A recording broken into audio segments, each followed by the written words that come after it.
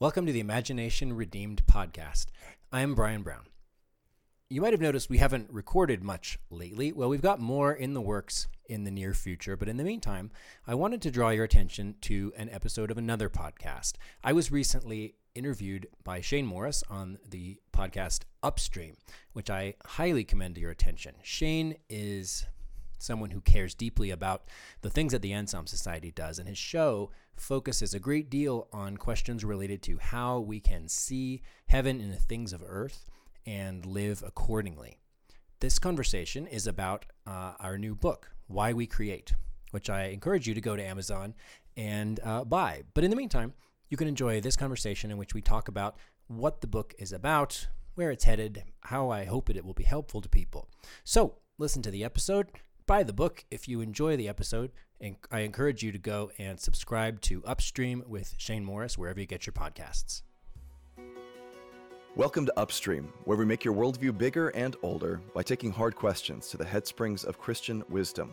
I'm Shane Morris.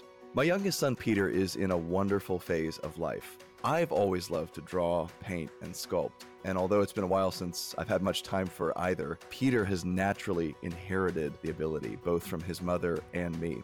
Peter regularly brings me drawings to appraise, his face eager and his eyes keenly watching for my sincere reaction.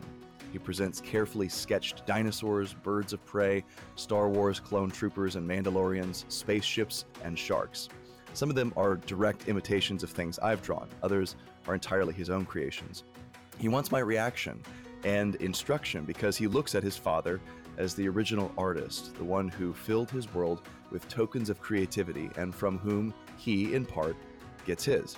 I think all of us are in much the same situation, whatever our artistic medium. Only it's not our earthly parents, but our Heavenly Father, whom we have to thank for our drive to create and the abilities we employ to do so. And like my son, we ought to feel the urge to take our creations to our Father for His approval and pleasure. But what does this have to do with the Christian worldview? What does it mean for our relationship to matter, time, and space? What attitudes and values do we need as we create? And what if we're just no good at drawing? To answer these and other questions today, I've invited a friend of mine who's just co-edited an eye-opening book on the topic.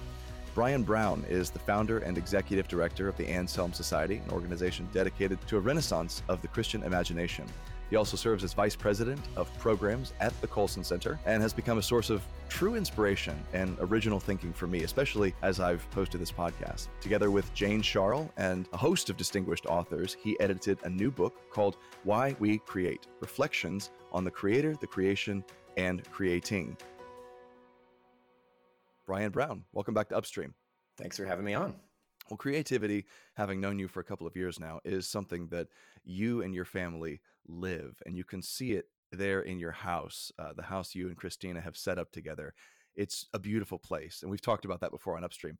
How did all this start for you, and what's the origin story of your creative impulse? Because I look at your bio, and you have a background in politics and law. It doesn't seem like the kind of background you'd have with the kind of house you have. So what was the spark there?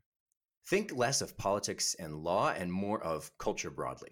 My background's in Christian political theology, which is a fancy way of saying the things that the great thinkers of the faith have written over the years, grappling with the question of how we do Christianity, how we do living as humans who serve the God who made us, the Creator who made us, not as individuals, but as groups of people, as communities, and as societies. And that has everything to do with how we structure our societies, but it also has everything to do with what we do with our time in those societies. It seems like there's a premise that I have, baked into that question, but I did so deliberately because most people, I think, will share that premise, and that is that creativity, artistry as one category of creativity, right, which is what I alluded to in the opening, is a discrete thing from politics, right, which is the ordering of our lives together in a very basic sense. It's fulfilling part of that mandated creation to have dominion, right? Well, part of dominion is actually setting up jurisdictions of government where there's rulership and order toward the common good, and these things are not responses to the fall, right? This is part of creation. It's built into creation. and therefore it's part of the creative enterprise or the fulfillment of that mandate that's rooted in who we are as human beings. And that's an interesting breaking down of barriers to me, because that's exactly what this book does. It's not just about drawing and painting and sculpting and writing poetry and music and stuff, as great as those things are, right? Those figure in heavily here. The theology of creation that Tolkien draws on himself figures heavily in here as like a backbone of the book. But there's a lot more going on too. There's discussions of time, there's discussions of our relationships with each other, of the food we eat and how food can be artistry, things of that nature. And it makes you question, I guess, that assumption that we're talking about the John Jay Institute or something in your background, that there's not also creativity there, that there's not the fulfillment of an act and a nature that we were supposed to exhibit from the beginning as human beings. Well, there is, and there are connections there. It's not to say everything's art, but it seems like to me, and then I'll shut up, it seems like to me there is some deep connection there that we need to tease out, or at least question the dividing line, right? Yeah, and let's set aside the word art entirely for a moment from the idea of creativity, because I get that sometimes somebody will say something like, "Oh, I'm not creative, I'm an engineer," Yeah. which is baffling to me, because what they're trying to say is, I am not an artist in the technical paintbrushy kind of sense. I'm an engineer. But of course they're creative. When you're making decisions, you're being creative. When you're looking at something that doesn't exist and you want it to exist, you're being creative, whether that is a thought or a book or some kind of scientific endeavor, or even cleaning a house, reorganizing your room is an act of creativity. The process of looking at something and wondering, could it be different, is a creative act. And it's one of the most fundamental impulses that's baked into us, that's built into us as humans. To look into disorder and speak order, or to look into chaos and speak meaning. I want to make this different. I want to make it better. That's a creative impulse. At the start of our book, we included an N.T. Wright quote that we actually stumbled on after the manuscript was finished. And the manuscript really sums up a lot of the guiding star of the book. It goes like this. Wright says, human vocation is to reflect the love and power of God into the world, and to reflect the praises of the world back to God. There's two things going on there. To reflect the love and power of God into the world, that's us acting creatively to act as God's representatives to the world. And then to reflect the praises of the world back to God, that's then acting as the world's representative back to God. It's this priestly function that both ends of it are creative. Both ends of it require us to think deeply about, what does it mean to speak and reflect the love and power of God into the world? Every last bit of the answer to that question is creative and prudential in nature. Similarly, what does it mean to reflect the praises of the world back to God? Well, you could simply sing a song or something, but there's, again, a creative process, an ordering process, because the human impulse isn't just to say, look, I mean, I live next to a 14,000 foot mountain. You could simply have the instinct to say, God, you made this mountain. Yay, the mountain sings your praises. Scripture uses lines like that sometimes. It's not an illegitimate thing. But what does it mean to cultivate that creation? Not simply to not touch it, because you can't not touch it. We're living in it. But that overall process of the dialogue between the heavenly realm and the earthly realm is an inherently creative act, even in the most fundamental things that we do 100 times a day. That very mountain that you're talking about was Catherine Lee Bates, right? Is that who wrote America the Beautiful? There's a plaque at the top, or a sign up there on the top of Pikes Peak, just kind of commemorating the spot roughly where she stood and sort of looked out and composed these words. And you can say, okay, here on one side there's the Purple Mountains Majesty. I see the Rockies, and there's the Fruited Plain on the other side. I can see the kind of the Great Plains. It's on the border between those two places. And isn't this place America great? I'm just going to write a hymn or a poem about America to be sung by generations hence. And I think of somewhere like the Everglades, the Florida Everglades, where it is a place that exists in its objectivity. But then Marjorie Stoneman Douglas comes and writes River of Grass and all the marvel and poetry of that, and sees it recognizes it, classifies it, and celebrates it in language in a way that it had never been celebrated, at least by, someone speaking a European language before. And the point of those things is that the Pikes Peak and the Everglades were already there to begin with, right? And in all their objective glory as God created them. But he had hidden them, right? It was the glory of God to hide those things. It was the glory of kings, of which we are all kings and queens, right? We're vice regents of God, to seek out those secrets and then celebrate them and refine them in language. And to me, that seems like the pattern of everything we do creatively in the world. Peter Leithart uses in the book the example of turning wood into a chair, right? And he said, we've actually done something akin to what God does there, because we haven't just taken raw material, right, wood, a dead tree, and reordered it, and now it's a dead tree in a different shape. No, it's actually a thing we call a chair now. It has a purpose, it has a recognizable pattern and telos. And there's no person who's ever used a chair can ever look at that piece of wood again and see it as anything other than what it is, because we create in a transformative way using what God has given us, the raw materials and resources as gifts, and then we reshape them. And that, if I'm hearing what you're saying rightly, it sounds like that's what we do with everything, not just, clay and paint and pencils, but with metal and wood and grapes and wheat and stones and all of the other things that we transform into something marvelous and then ideally give back to God. Yeah, the fundamental question that we wanted to address in the book was this: God has made us material beings and placed us in a material world. What are we to do with that? What does that world tell us about who God is, and what does that world tell us about who we're supposed to be? So that's the fundamental question you're addressing in the book. I'm wondering, was there an idea or a light bulb moment that sort of touched off the book, or perhaps a burning question that you saw Christians asking and knew we needed to try to answer?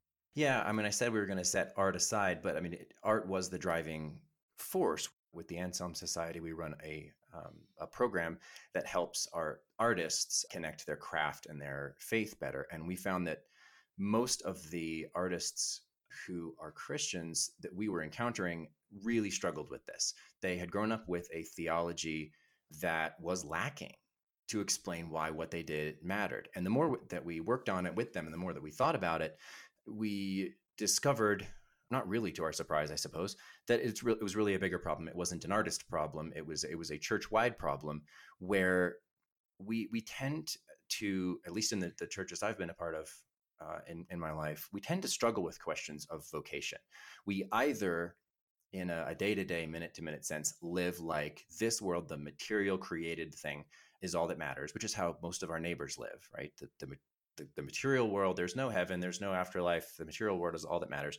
Or we live like the next world is all that matters. And we don't know what to do. Okay, I've got this whole faith thing, I've got this whole Jesus thing, I've got this whole I want to go to heaven someday thing. What does that have to do with how I live now? Or my personal favorite, we know we're supposed to do something of both of those. We know that the here and now matters somehow, and we know that the next world matters somehow. But since we don't know how to put the two together, we kind of alternate. There are little chapters of our day or chapters of our lives where we do things called going to church or called reading our Bibles or called witnessing. And then there's other chapters of our day where if you followed us around with the camera, you wouldn't be able to tell the difference between the Christian and their next door neighbor.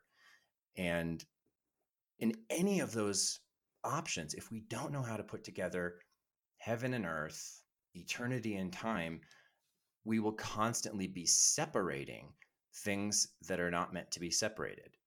And worse, we will be walking away from one of the primary vocations of the human being, which is precisely to put those two things together, those things that are hard to see in a fallen world, but to point to material things or create with material things and say, this has spiritual significance. This has eternal significance. God has made a world that is designed to point us to him. And if we aren't saying that as humans, we are failing in our duty as the Imago Dei, and the rocks themselves will be forced to cry out because we won't do it for them. Tell us the story of Leaf by Niggle. This is a short story by Tolkien, and you guys kind of use it in the book, you use it in your introduction to frame a lot of this discussion, because at the heart of the story is the tension you're describing here between the quote unquote creative enterprise, like the artistic thing, and then the ordinary day-to-day tasks of life, and that we view as distractions often. And I love this story. I'll just say this. I love this story so much because it seems autobiographical for Tolkien in so many ways, because we know he was obsessively bound to this world that sprang into his imagination almost unbidden, and he spent so much of his life crafting it. And I know at times he had to have seen the mundane, ordinary segments of life as unrelated to his true calling, which was to bring Middle Earth into fruition. Tell us that story and the significance, because I think you've got the message exactly right. Well, you can be a single person, a married person with kids. You can be at any stage in life, and the following situation will resonate with you. There's something you're working on that you care about very much, and you're trying to focus on it, and things keep interrupting you. Those things might be texts and phone calls. They might be the need to feed yourself. They might be laundry. They might be small children. They might be the fact that you have a day job, which has nothing to do with that thing that you're working on that you really want to do. We've all been there. We're all there. I mean, I'm there a dozen times a day. And Leaf by Niggle is a parable that is Tolkien's answer to the question, what am I supposed to do with that? What is the relationship between the things I view as distractions and the things that I view as important? And so the story goes, this man Niggle is trying to do a painting of a tree, and it's going to be his masterwork. And he's got a neighbor that keeps coming over and saying, my wife is sick, my roof is leaking, all the things. But in terms of number of pages, most of the story actually then happens in the afterlife, and happens as both as the vague heavenly beings in the story are wrestling with what to do with Niggle's relative worth and the acts of grace above and beyond that worth. But it also deals with what Niggle's process of learning how that all fit together. And you can, if you're not paying attention, you can walk away from the story with the idea that, well, the distractions were what mattered all along. And I think frankly, a lot of Protestants live like this. They look at things that appear unnecessary, appear extra, like a rose or that story that someone's trying to write. Oh, that's not as important as these sort of very earthy raising the kids type things. But yeah, I think what Tolkien's trying to do with the story, and what we're trying to illuminate in more detail in the book, is not that it was the ordinary things that mattered all along. It was that there are no ordinary things. That's a concept that we've talked about a lot over the last couple of years, and it's made it actually into the part of the tagline or description of Upstream. If you go to Apple Podcast or Spotify and you look at the description at the top there are no ordinary things is part of what appears in that. And this is an idea that's emerged out of our conversations. I mean, I owe a lot of this to you. What does that mean, though, that there are no ordinary things? Because it seems like a sacralizing of all of life in a way that maybe breaks down important distinctions. And I can see the Protestant impulse in that direction. And I can see how someone with a more sacramentally oriented tradition would look at that and say, oh, you're not elevating the ordinary life so much as robbing the really special stuff, right? The Eucharist and baptism and what happens in church of its special significance. Help us understand the distinction there, where you draw it. Yeah, and that's a really important conversation to have, because I think, given how Protestantism started, there is a deep, maybe not an ethic, but certainly an instinct towards suspicion. We have a fairly short list, at least your typical Protestant has a fairly short list of propositions that they know are central to the faith, and they're pretty suspicious of anything outside of that, or at least anything outside of that that claims some sort of authority over them, right? If it's the spiritual pop bestseller of the summer and I found it helpful, that's one thing. But if the author is claiming everyone should accept this, I'm very suspicious of it. In some ways, the Protestantism at its worst is like the renegade dwarves at the end of The Last Battle in C.S. Lewis. They're so determined not to be taken in that they can't see the glory when it's literally right in front of their face. So there is a danger in accepting something that is not true as true, but there is a corresponding, pendulum swing danger of not accepting true things as true because you're so scared they won't be true. And I think many American Protestants, because of this sort of ethic of suspicion, have no mental category between indifference and idolatry. Okay, I'm going to say that again. We have no mental category between indifference and idolatry. This is a really important point. Develop this, because I've often thought the same thing. Well, we're so scared of idolatry that we think indifference is the only alternative. So I'll give you an example. We are so scared of worshiping saints that we don't know the stories of any of them. Right. Yeah. Right. We have because we don't want to worship them. We think, worthship. We don't want to ascribe ultimate worth to them. Therefore, we can't ascribe any worth to them. My version of church history is the Book of Acts, Martin Luther, and me.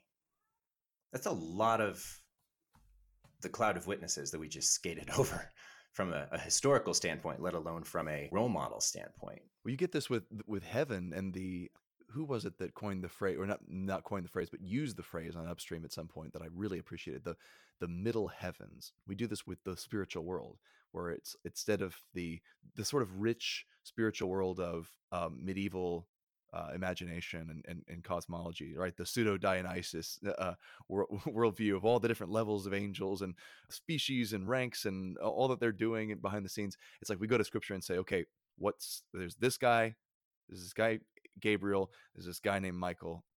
There aren't any other angels, really, right? And their role is very, very minimal besides that. Mostly it's just God, and then it's us. And then there's the devil off somewhere doing something, to destroy us and pervert God's work. But when we encounter, something like C.S. Lewis's Space Trilogy and his image of an entire universe just like thrumming with life, just thick with angelic life, and the earth is this one little point of conflict in a universe of otherwise harmonious obedience to the will of God. That's I guess there's an impulse that says, well, where's that in Scripture? Where Lewis is just making all this kind of stuff up. Well, I mean, is he though? Because we're told what we need to know for redemption in Scripture, but never does Scripture say this is the whole picture. This is everything there is, and you have no license to imagine or reflect further. Or with the typology in Scripture, where we'll say, okay, explicit typological links. Christ is the last Adam, right? We've got the references for that. We can go there. But I remember at one point, my friend Seraphim Hamilton, who I had on the podcast before, I referred to Christ as the second Adam, and he goes, I don't really like that phrase.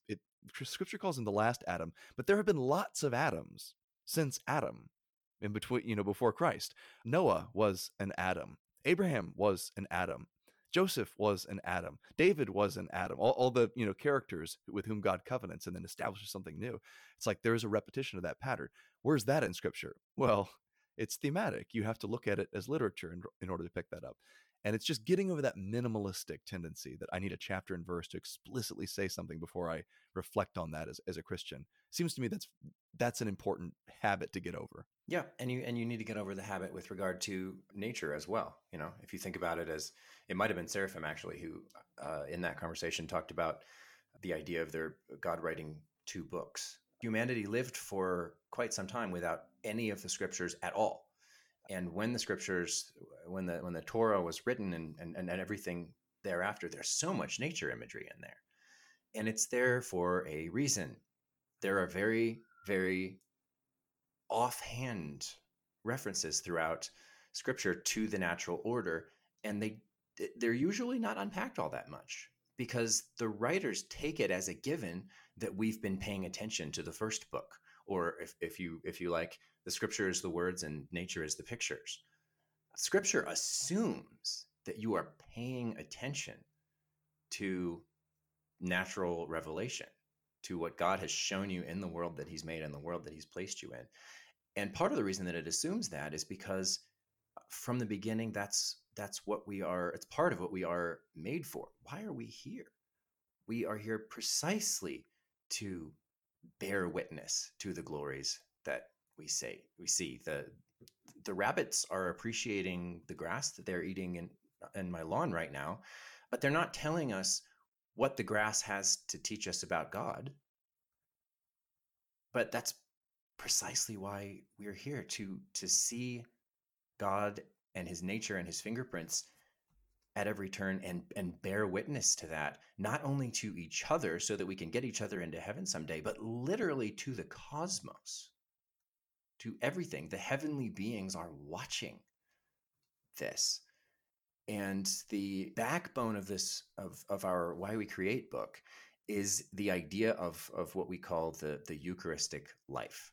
And again, Protestants like are freaking out right now because I just used the word Eucharist. But think about Eucharist in the sense of Thanksgiving. The Eucharistic life is to pay attention to what God has done, to give thanks for it. It's fundamentally a gratitude-based impulse, or maybe impulse is the wrong word. A gratitude-based virtue. It's something that you can cultivate, even if it doesn't come naturally to you. It doesn't come naturally to me. And then, having given thanks for it, what do? We work with it. We steward it, and it's in the communion language. And having given thanks, he broke it and made it into something else. And it's not an accident that impulse is throughout the Old Testament, and then it is consummated in the death and resurrection of Christ that we celebrate in communion. You take what God has given, you create with it. But the process of that creation can be done better or worse, right? If you've been to most of the, I was going to say summer blockbusters this year, there haven't been many summer blockbusters this year because the stories were so dreadful that whoever went opening weekend left and told their friends not to go. My favorite place to go to hear bad creativity thoroughly destroyed and panned is this YouTube channel called The Critical Drinker. Let me just say this, I'm not recommending this YouTube channel in a straightforward way for my listeners. He has a very salty mouth. He's this kind of got this Scottish accent, and he just destroys all these movies, especially the recent Disney remakes, right? But oh man, it's so true. Like the lack of stories. But then when something really good does come out, it stands out. It sticks out because you're like, oh, that's what's happening here. Remember last night, I know this was last year's movie, but last night we watched the new Puss in Boots, right? And this is from the Shrek franchise, right? Okay, Shrek hasn't exactly been for 20 something years a fountain of, I guess, high culture. It mainly exists to mock existing cultural artifacts. But something really cool happened with this movie. I don't know if you've seen it, but there was all this like character development and dealing with using these really funny and goofy characters to deal with deep questions about the human condition and about what it means to care about others as much or more than you care about yourself. And it was like, that's why life matters. That's why any of your lives matter if you're a cat. And I turned to Gabby and went, there's character development happening here. What on earth? It's been so long since I've seen this quality in a story. Yeah, and it makes it stick out for sure. You can tell. Pretty much whenever a major studio is not paying attention to the plot, that's when we seem to get good movies right now.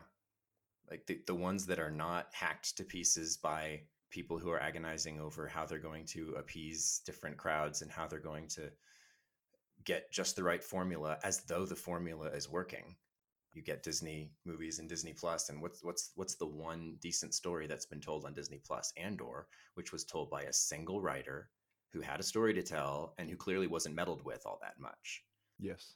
That kind of stuff flies under the radar. I've definitely noticed that. Brian, we've just reviewed kind of the worldview of Tolkien on creativity as told in his short story, or parable rather, Leaf by Niggle. The ending of that has always somewhat puzzled me. And I want to get that ending, or kind of spoil it for listeners here, just because it serves as a central motif by which each of the authors in this book, each of the essayists who reflect on Christian creativity, go back and reinforce this premise or this thesis that there are no ordinary things. So what happens at the end of Leaf by Niggle? Because I'm confused. Like, he did ordinary stuff in purgatory and then he gets his tree. What's up with that? Yeah, he's been trying to work on this painting of a tree his whole life, and all he ever finishes in this life is one leaf, which is generally acknowledged to be very good.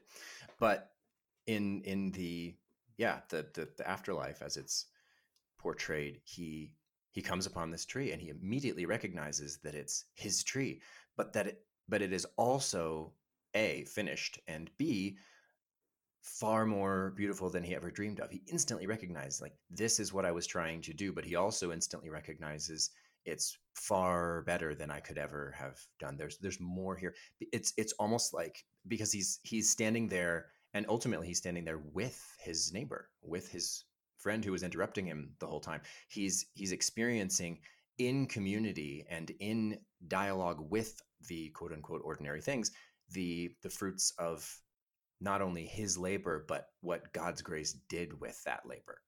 I love that. I think every artist has the ability to resonate with that. Just the sense that because you're never quite satisfied with anything you do.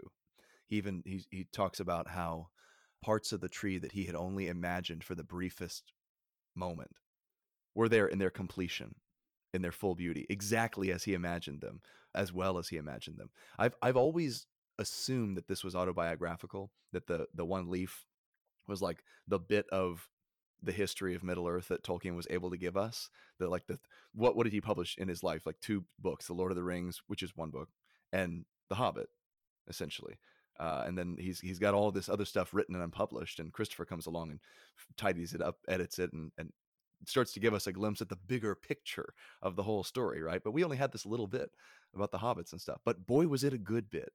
I wonder, it really opens the possibility when you're someone who also likes to write or do any of the traditional, creative things. Will we have a chance to finish those? Will we have a chance to complete them? I've never been satisfied with anything I've done, and I doubt I ever will be. Not in the sense that I hoped originally. But that's a beautiful thought. But the thing that gets me about it, Brian, is that he completes it or receives it in completion, not through niggling over it some more, because that's a verb, right? Niggle. But he does the ordinary tasks that he neglected in life as almost like a purgatorial penance, and then the tree appears, and then he gets the tree. What's going on there? I mean, what do you think is in Tolkien's mind? He's learning what he failed to learn in his time on Earth, which was the significance of all of it. But it's not just, I also think it's not as simple as there was a lesson learned, right? We're so quick to ask what the moral of the story is. It's very much not that he consciously apprehends a moral of the story that he missed. It's that the repeated habits of fulfilling his duties shape him over time into someone that he would not otherwise have been. So it's not simply that he's told something, like his eyes are made ready to see the tree, to be the person that God has always intended for him to be, but it's precisely the repeated engagement in certain kinds of activities that forms his soul over time. This is why I started our conversation by saying it's not about art. It's about vocation. It's about who we are as humans. If I'm trying to clean my room, I'm doing something creative. If I'm trying to build a business, I'm doing something creative. If I am trying to do anything in a way that is good and excellent, and better yet, doing it Christianly, right? I'm not simply behaving myself. I'm not simply going to work and, oh, by the way, witnessing to my coworkers or something. I'm trying to ask a fundamental question about the nature of doing life. And there are books about this. There are many, many wonderful, usually very scholarly books that deal with pieces of this question. The problem that I've run into is that you got to read like 20 of them, and they're mostly very scholarly. I can't go to someone who is putting dozens of extra hours into mastering a craft and say, well, here's 20 theology books you should read on the side. So essentially what we did was we went to as many of those 20 authors who were still living and said, would you write a chapter for a book? Because there are a lot of ideas in this Eucharistic life that we wanted to be able to explain more quickly and more memorably. What does it mean to look at the world God has made and ask the question, who is he? Based on that. So in the book, we look at the relationship between heaven and earth and the idea that they're actually far more connected than we give them credit for. And then given that, we take a look at the material world and explore, all right, what if the material world isn't mundane? What does that mean? This is my Father's world. He shines in all that's fair. And then we do the same thing with time. What does it mean for our stories to be part of God's story? God is outside of time. We made up this word eternity to describe this thing we can't begin to comprehend. So why did God, who is not bound by space and is not bound by time, give us those limits? Why did he put us in a world where we are constantly bound by things that we consider to be distractions and inconveniences? And what does it mean to begin to look at those things as intentional gifts of grace that we have been overlooking our entire lives? And then if we were to process all of that, all right, I've thought about the world, I've thought about God, I've thought on some level about the idea that all of this stuff matters. It's designed to point to something bigger, right? It's not idolatry. I am not loving the thing for itself. I am loving the thing in its partially for itself because it is a good thing, but mostly because it is showing me something bigger and is specifically in dialogue with that bigger thing. I'm not just adding that connection. And then, all right, well, if that's the world and if that's the God who made it, what does it mean to be the Imago Dei? What does it mean to act like I am created in the image of that God? What does it mean to be created in the image of that God? So the rest of the book then explores very practical questions of, okay, what's this whole gratitude look like?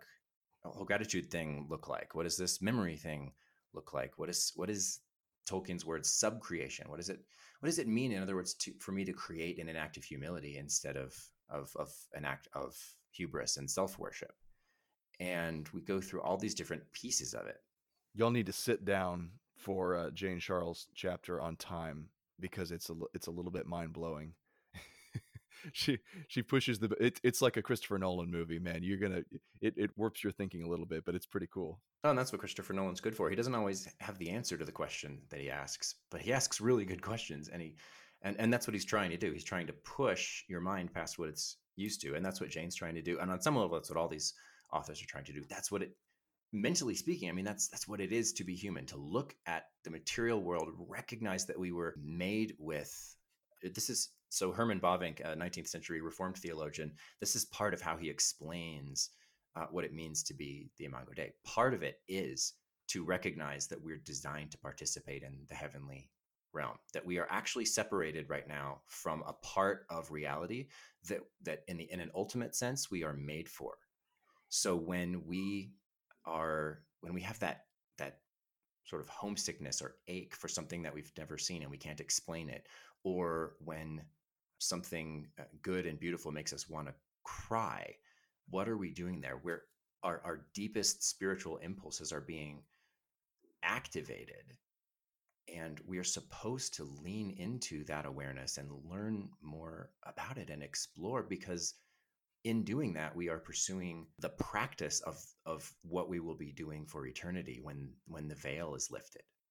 Talk about the way that the book is organized. It's in three really discrete parts. God creates, we create, and then an epilogue by Anthony Esolen called God Meets Us in Creation. And those first two parts have, all of these essays that we've talked about, all these reflections on memory and time and matter and space and the art of naming, for instance, all these concepts that are involved in fulfilling this grand and expansive call that we have been given by God. What's the rationale behind how it's organized, and how does it reflect the central idea, what you're doing? So the God Creates section is exploring most of what I was just talking about. It's getting into, all right, what precisely is the relationship between heaven and earth? And if I'm not worshiping the creation for its own sake, what does it look like to ascribe proper worth to it as opposed to nothing, right? A category between idolatry and indifference. And then we do the same. That's the material world, that is space. Then we do the same thing with time. What does it mean to be time-bound beings who are living like we're part of eternity. And having, I mean, I was going to say wrapped all of that up, but it's really, again, it's trying to introduce you to an idea. There are bigger, longer, scarier books that are well worth your time on that front. Hans Boersma's book, Heavenly Participation, Gerald McDermott's book, Everyday Glory, actually is probably the one I'd recommend to start with if you read our chapters and want more about the dialogue between symbolism in the created order and symbolism in scripture, or James Jordan's book, Through New Eyes, Developing a Biblical View of the World. All of these books deal with the question of the relationship between earth and heaven and what that relationship tells us about God. But then we have to ask that question of, all right, if I am made in the image of a creator God who created in this kind of way and made this kind of world and made me to see it, then how do we create? And that's where we get this idea of the Eucharistic life. And it's where we get a theology of subcreation, because you can create in a way that's just hubris, right? I'm creating from my own genius for my own glory. What does it look like to not do that? And gratitude is the first step of that life. It begins to order everything else, to say that even that good idea I just had isn't mine. It didn't pop into my head. It was placed in my head. And frankly, this is the part that I personally struggle with the most when I'm confronted with a difficult problem, especially something that is near to my heart, where I'm really trying to ask a hard question about who I'm supposed to be. I try to get there through sheer force of genius or sheer effort. And the art of gratitude is it's almost the hurdle you have to get over before you can do much of the rest of it terribly well. I noticed this when I was a kid, very early on. I mentioned the drawing dinosaurs and stuff like that. My son's doing the same thing. He's in the same phase. But I noticed that when I would sit down and say, okay, I'm going to draw this one, and this is going to be the best drawing I've ever done, and it's going to be knock your socks off good. Everyone's going to be impressed with it. I would get frustrated and burn out on that drawing because the standards were too high. The pressure was too great. My sense of how great it had to be was leading it. And at this point, like I'm an 8-year-old, so it's going to be it's going to be nothing anyway. But I found that when I just sat down and doodled just for the fun of it, I was really pleased with those, and everyone else was really pleased with those. And what was happening there? And I was baffled at the time. Now I look back and realize, oh, that same thing applies in a lot of life. It's that you're actually allowing the creative juices to flow, as it were, allowing the process to unfold as it was meant to, instead of as the fulfillment of some idolatrous desire to do the best you've ever done. You will kill art that way. You will kill creativity that way. Yeah, and how do you get the creative juices to flow better? I've had long stretches of, writers call it writer's block, but it applies to absolutely everybody who's trying to do anything creative. Architects have skyscraper block. Fun fact. That sounds scarier somehow. And then there are stretches where I'm coming up with good ideas and I end up doing something I'm reasonably proud of. But what does it look like to internalize a different creative process that lets God be the initiator from the beginning? Maybe for some people, it's as simple as just opening with a prayer, right? God, let me hear your voice, and that sort of thing. For me, I find that it's a lot more complicated than that. And there are components to subcreation, creating with the raw materials that God has made for his glory, that we have found working with particularly artists, because that's our area, but it applies everywhere. There are pieces that we find are not well taught by modernity as we know it, by modern life, whether it's the business world or the artistic world or whatever. So gratitude is one. Another is memory. Let me talk about memory and naming, actually. So naming, why does Adam name the animals? Why does God do all this creative stuff and then stop creating and then tell Adam to go create? We have a whole chapter that unpacks the significance of naming, because it's been rightly pointed out elsewhere that naming is a creative process. Of course it is. And it's one that God himself honors. The chapter points that out as well, that God starts using those names. henceforth. Those are human names, right? Yeah, we're invited into his creative process. And because of that, we owe something to the person who's delegating this to us. It is a creative function, but it is also still, and artists can struggle with this conceptually, but they tend to accept it very quickly when you unpack it a bit. It's also still a duty bound function. If you think about naming not simply as creating a set of letters to assign to something, but naming in the sense of conveying meaning, you have to pay attention to the nature of what it is you're naming. So, what is it that's going on when I'm, let's say I'm a scientist and I've discovered a new element. What is this thing? What is the nature of this thing? How does it work? How do I name it in a way that does justice to that? So that theology of naming actually gets you much closer to an idea of the relationship between your work and God's work. And diving into it is a profoundly formative exercise. Memory is the same way. This is one of the 10 commandments: honor your father and mother. It's not children obey your parents. That is a separate commandment given elsewhere. Honor your father and mother is about much more than 8-year-old do what daddy says. Honoring your father and mother is about a right relationship with the past. And that's worth digging into, because a great deal of the damage that is being done to our world right now is being done by people who have a posture of anger and bitterness toward the past. And so what does it mean to honor your father and mother in a way that isn't rose-colored glasses? It does justice to the evil and sin that has happened in the world, but I'm still honoring my father. How does that work? That's a pretty important question to answer. And at the same time, in learning the art of how to learn from the past, how to learn what the cumulative human experience before me has discovered, what's the relationship between reason and imagination? That's a key component to memory. Christians should be artists of memory. That should be one of the things that we are best at. Scripture has the word remember in it. How many times? And it's not just call to mind. It's the art of seeing the flow of time as something that has meaning in it. Rationality gives me facts. Imagination assigns meaning to those facts. That's important.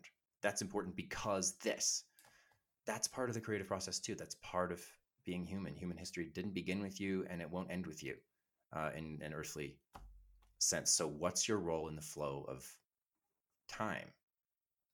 Beginning to answer that question, again, with that posture of gratitude, puts you in a position where instead of judging everything before you and cursing everything after you, you're there in a posture of humility. Again, not simply a proposition to be accepted, but an art to be explored.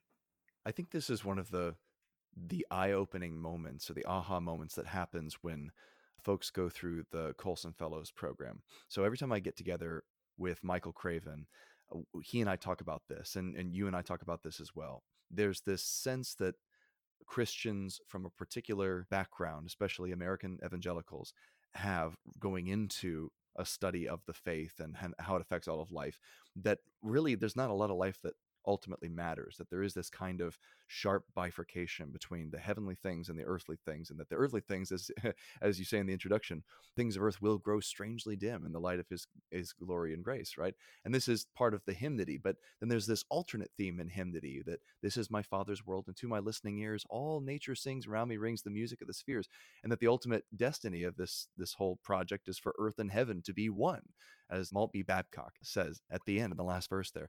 And this is a very dramatic shift to make in your thinking, to think of God's world as still the world that he made and said is very good, despite the corruption of the fall, to see our place in it as still very much in continuity with the place that Adam and Eve had when they were put into the garden, and to see that commission that they were given as still active, as still in force.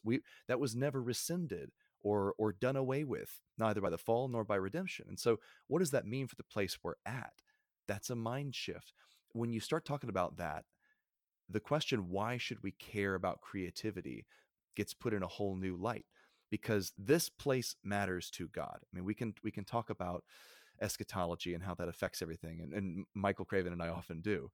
But at the heart of it, every Christian should be able to acknowledge that this place matters to God, that he still considers it very good, and that he considers the things we do in it that aren't just immediate evangelism, right? That aren't just getting people to believe the gospel.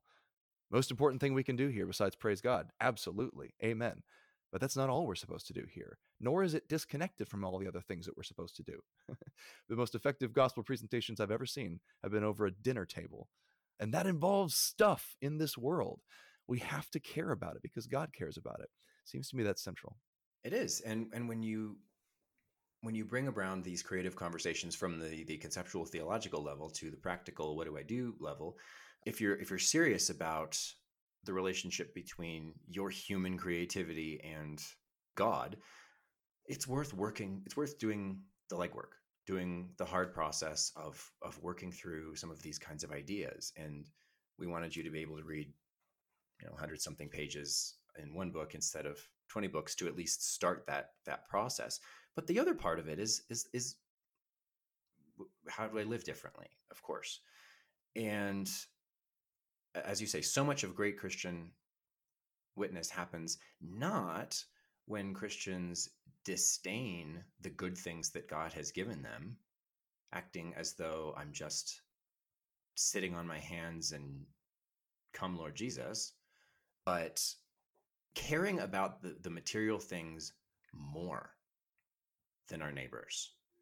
So you can have sort of the idolatry of hedonism, where I'm just worshiping the whatever pizza, or I can say the pizza doesn't matter at all, or I can serve the pizza to my neighbors in such a way that, I mean, if I made the pizza, hopefully they're saying this is the best thing I've ever tasted because I've put that much kind of care and love into the craft. But hey, most of us are not gourmet chefs. There's a hospitality component to it too. We're thanking God for it. We are drawing significance from it, and we're sharing that significance with others. We do some weird pre-written prayers before, whenever we have guests over for like an Easter feast or something like that. And most of them don't come from a background where that's normal behavior, but they always like it because we're drawing connections between the material gifts of God and the spiritual gifts of God, and between the creation and the creator. And they're just, I've never seen a role this way before. If they're not getting that from Christians, who are they going to get it from? This sort of collection of reflections in brief that enables you to digest a lot of the conceptual material of a lot of different authors and a lot of different books is a little bit of what I was going for with this recent 5 books on public theology offering that we've done for Upstream. So it's a sort of brief PDF format, very well put together. It's got beautiful illustrations, but it's just 5 books that have done exactly this sort of thing for me. Most of them are pretty short books. We've mentioned a couple of them right here in this conversation, but don't let public theology scare you away. That's just a phrase that means essentially how Christianity matters for all of life, how it affects everything we do, including our creativity. And a lot of the stuff that happens in the books I'm recommending is conceptual groundwork to kind of get you past a lot of those bad assumptions about the world, the idea that it's not charged with glory, that it's just ordinary matter, the idea that it doesn't scream symbolism and symbolic truths at you wherever you go, whatever you read, whatever you consume, whatever natural beauty you see. All of that is, it's I guess a modern framework that needs to be taken apart so we can see the world the way I think God meant us to see it. So you can check that out by going to colsoncenter.org/public theology. We had a lot of fun putting together that resource, and I think my listeners will really enjoy that series of books. So on this one though, and this is where we really get to the cash out. I think if I'm a reader who is getting these essays and getting a lot of this conceptual material for the first time and getting very excited about it, the question I'm going to have at the end of this book is not necessarily, oh, good, I know it all now. How can I go out and put it into action? It's going to be, how can I meet more Christians who think like this? How do I find out more? Because I want to talk with these people and get to understand this way of thinking about my faith better. How does someone do that? I think there are two easy ways. One is institutional and one is individual. So, on an institutional level, you can gravitate towards programs that already exist that have collected these kinds of people around them. So the Anselm Society is based in Colorado Springs, anselmsociety.org. You can contact me through that. And we have friends in lots of places that I might be able to connect you with if I happen to know people in your city. Decent chance I do. There are other organizations like ours. There are programs like the Colson Fellows Program, which are likewise good sort of spiritual reboots, but also good openings to a larger community of people who've been more deeply schooled in thinking this way. So that's the institutional connection. Find people who have planted a flag and brought an army around the flag and go ask them where they can meet the army. The other is to plant a flag yourself, and that's the individual level action. That's how, I mean, this book is the end of well, it's not the end, but it's the culmination of a 10-year process that started with my wife, Christina, and I planting a flag, looking around and going, oof, we've been taught to think this way and live this way. We feel kind of alone where we are. Well, we could move. We could try to find somewhere else where everyone lives perfectly. I'm told there is such a place, but not by anyone who's actually found it. Or we can create. We can respond to what we see as chaos and disorder or something missing, and we can create. We can start building. And in our case, the best way that I can frame it is planting a flag. So do weird things. There's so much of how we are trained to encounter the things that mean the most to us that makes them private. Books are privatized stories. And we watch movies usually by ourselves or just with one or two friends, or we order our favorite food from DoorDash and eat it by ourselves in our houses. What does it look like to take the things that you're most passionate about, if assuming you are already thinking about and how do I connect this passion to my faith? And again, like, books like this are helpful for that.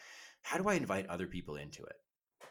So for us, it's been a lot of hospitality, and specifically hospitality around the things that mean something to us. So that's been food and wine and cocktails. Those are always great excuses to have people over, but sometimes we layer things on top of that because books are privatized stories. What does it look like to share stories together? We'll have storytelling nights where we'll just get a couple people we know who are good at acting, really, at oral storytelling, and ask them to retell a favorite story or tell a new one. And we invite our friends over and say, or sometimes it's not even friends, right? You just let your church know this is happening. I'm telling you, if you become known in your church as that person, the one who's organizing trips to the art museum, or the one who has movie nights and discussion, or the one who, we had people in our house last weekend reading a Shakespeare play together. We did not rehearse. We did not have professional actors. Generally, there was almost no prep involved. We bought the script, assigned roles, and said, hey, we're going to potluck the food and read this play together. And everybody had a blast. If you get known as the person who's doing that kind of thing, it's not just that people who share your interest in that kind of thing that are going to come out. It's the people that have a hunger for community with the people who see the world this way. So that you can have that moment that Lewis describes in The Four Loves, where he says, you too? I thought I was the only one. Boom. A friendship is born there. If you can't, yeah. If they don't know what the you too is, if they don't know that you care about this, if you're not taking your theology public, I have seen this. It's not just our story. I'm not just extrapolating my experience to everyone else's. I've seen this literally hundreds of times all over the country, all over the world to some extent. If you allow the things that are most good and true and beautiful in your life, that you're most passionate about, that help you see God, if you allow the enjoyment of those things to be something that can be shared with others, it's visible, that so that they can find it, even if they don't know you, you will be shocked at how not alone you actually are. I think this is, since we started with Tolkien, it's good to wrap up with him. I think this is, and I've long thought this is a lot of what people are appreciating when they see the sort of opening portrayals of life in the Shire. I don't think they're necessarily appreciating anything fantastical about that, because they're actually, when you drill down to it, there's not a lot fantastical about the Shire. The only magic there is either in an envelope on Bilbo's nightstand or his his hearth, right? Or Gandalf brings it in. Everything else is very, very ordinary, and we just love that ordinariness. Something about it charms us and speaks to us. And of course, it's a transmutation or a fantastical portrayal of Tolkien's own beloved places, of the countryside around Oxford, for instance, And I think we can read something into that. We can feel and discern a hunger that people have there, and then start to fulfill it in some ways. And I'm not saying that we should all become hobbits. I'm saying that a lot of what's happening there, what does Bilbo say in the movies? He says, but our chief love is good tilled earth and peace and quiet. And it's kind of, I forget the exact wording. Things that grow. The things that grow. That's it. Yeah. And that doesn't just include the plants, by the way. It includes the little kids that are running around everywhere. And people want that. Yep. And it's in Return of the King. Towards the end of Return of the King, Merry literally says this out loud. He says he's seen the great high towers and the great kings and he's seen on some level, he's seen heaven. He's seen the fancy version of everything. And he says he sees a connection between that and the ordinary things at home. And he comes back to the Shire and he says to Pippin, I think I'm glad I've seen those. I'm paraphrasing now, but I'm glad I've seen those heavenly things. I'm glad I have seen the connection between those things and the ordinary things, because they make me better fit to love the ordinary things. Absolutely. My guest today has been Brian Brown, co-editor of the new book, Why We Create, Reflections on the Creator, Creation, and Why We Create. Brian, thanks so much for joining me on Upstream. Again, this was super fun, and I had a great time reading this book. I'm feeling very inspired at this point to go out and create, and not just draw. It's great being on the show. It's always fun talking to you, Shane.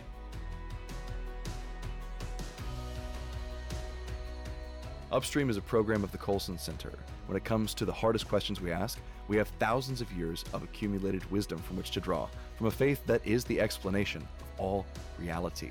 So come upstream and learn to understand the world, the church, and the God who has placed you in them. Be sure to rate the podcast and subscribe in your listening app.